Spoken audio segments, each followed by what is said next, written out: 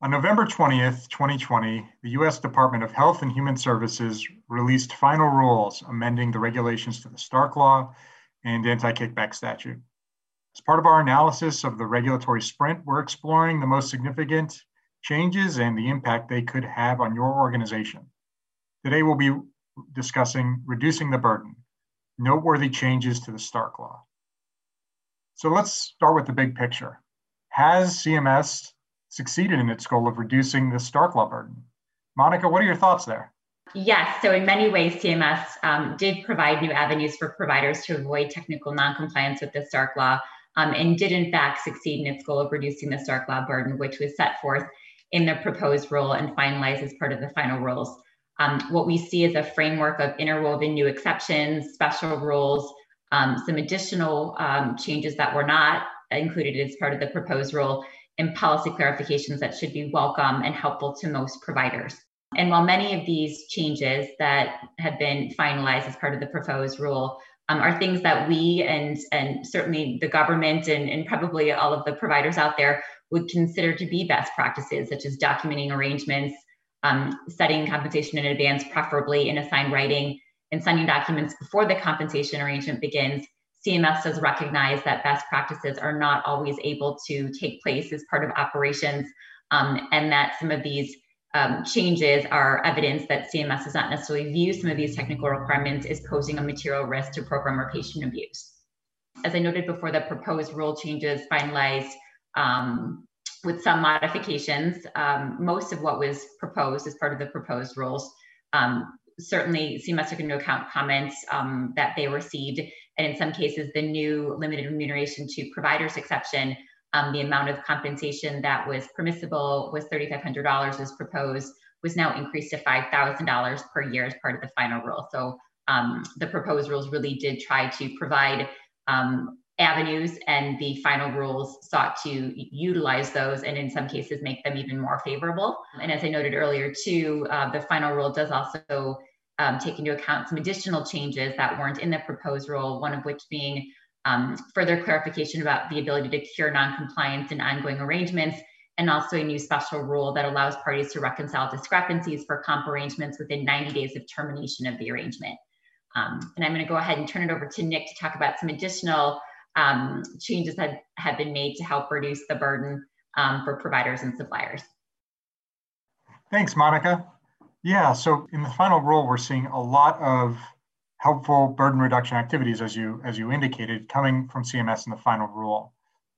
These include the changes to the set in advance standard and the clarification surrounding the set in advance standard, which is CMS acknowledging that the requirement, or what was a so-called requirement, that compensation be set in advance was not a requirement at all, but rather a deeming provision, that if compensation is set in advance in a writing, that it will be deemed to be set in advance, but that's not a requirement, meaning that parties now have CMS affirmatively stating that this is a special rule and compensation can be set in advance, even if it's not set forth in a formal written agreement.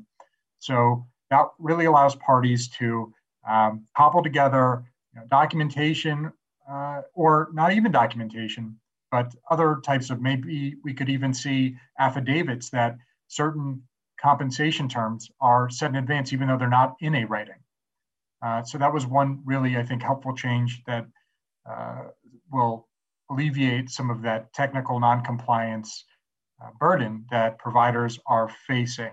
Also, we have some other clarifications surrounding set in advance that that allows for additional modifications of compensation terms in arrangements if certain standards are met, which I think will allow, again, greater flexibility for parties to meet the set in advance requirements, change the terms of certain arrangements in a broader pattern that maybe they didn't feel comfortable doing before, even if it was policy of CMS that this was allowed. Now they have that additional clarification from CMS that makes them have a level of comfort surrounding changing those relationships.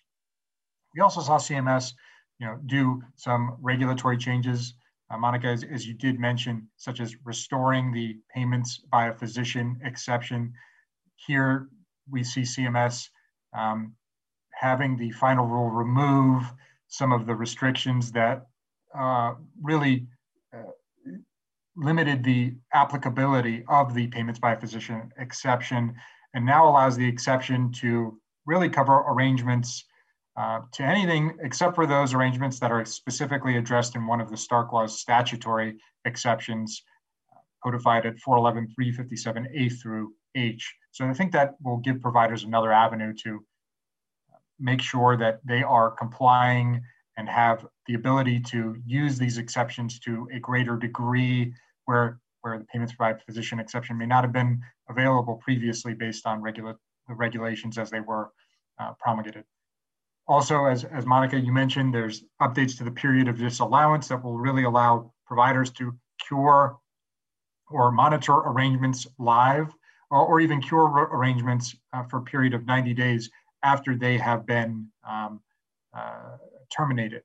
So, and rectify any compensation arrangements related to foot faults. We also saw an expansion of the fair market value exception to now cover leases. So now a lease does not necessarily need to be a year, and we don't need to just use the rental of office space exception. We can use the fair market value exception to cover those leasehold arrangements. Of course, some additional elements have been incorporated into the fair market value exception to cover those lease arrangements, but now that is available to also be utilized by parties. We also saw an expansion of the 90 days to obtain not just signatures, but now a writing. So parties now have 90 days to have a formal written agreement or a contemporaneous record of writings to support a arrangement and to satisfy that writing requirement that we see in a lot of the compensation exceptions to the Stark Law. We also saw the revision of the definition of DHS to now exclude inpatient hospital services from the definition of DHS and other payment systems to clarify that less of the DHS referrals are going to be covered from if there's not an additional charge related to that referral from a provider. And of course, we also saw a revision to the recruitment exceptions signature requirements, which again is just helpful surrounding some of these very technical requirements for the recruitment compensation exception that are just kind of nitpicky and are not necessarily posing that fraud and abuse risk that we see with maybe some of the big three and the like. But we're talking a lot about the burden reduction pieces of the Stark final rule. I think it's always also important to talk about what isn't necessarily burden reducing. So Monica, I'd love to hear your thoughts on what items you think in this final rule really cut against the policy grain on burden reduction. Sure. When we won't spend a ton of time on this, since we do want to advocate the favorable aspects of it. But there's 2 points in particular we wanted to highlight on this particular video cast. One of which pertains to the group practice profit share definition. And this is a result of some clarification and comments that CMS had been receiving with respect to some concerns or some interpretation questions throughout the health law community as to what was meant with respect to how the profit share rule could actually be structured in practice. And so as part of the proposed rule and then finalized as part of the final rule, CMS has made clear that the group practices who are using the group practice definition for purposes of the in-office ancillary services exception may not use DHS specific pods for purposes of distributing DHS profits. And as I mentioned, earlier, there has been, again, some confusion throughout or some misinterpretation with respect to these specific requirements that were in existing regulatory text. And so because this is considered a change and because CMS does recognize that compensation for physicians needs to be set in advance prospectively, and that many times the physician compensation, it might have some type of an annual implementation, that they have delayed the effective date for this portion of the rule to January 1, 2022. So for some providers and suppliers out there who have structured their methodologies in accordance with CMS's confirmed interpretation. There will be possibly no reason to make the change. For others that may need to implement some type of prospective change, CMS has afforded some flexibility in terms of the time frame. And then one thing to note that DHS, from any component of the group that consists of at least 5 physicians, and CMS clarified that component can also include all physicians in the group. While it must be aggregated before that distribution, there is a permissible option that CMS clarified that allows different distribution methodologies to be utilized, so long as they are in accordance with the at least 5 physicians, and that any distribution to physicians is not directly related to the volume or value of the physician's referrals.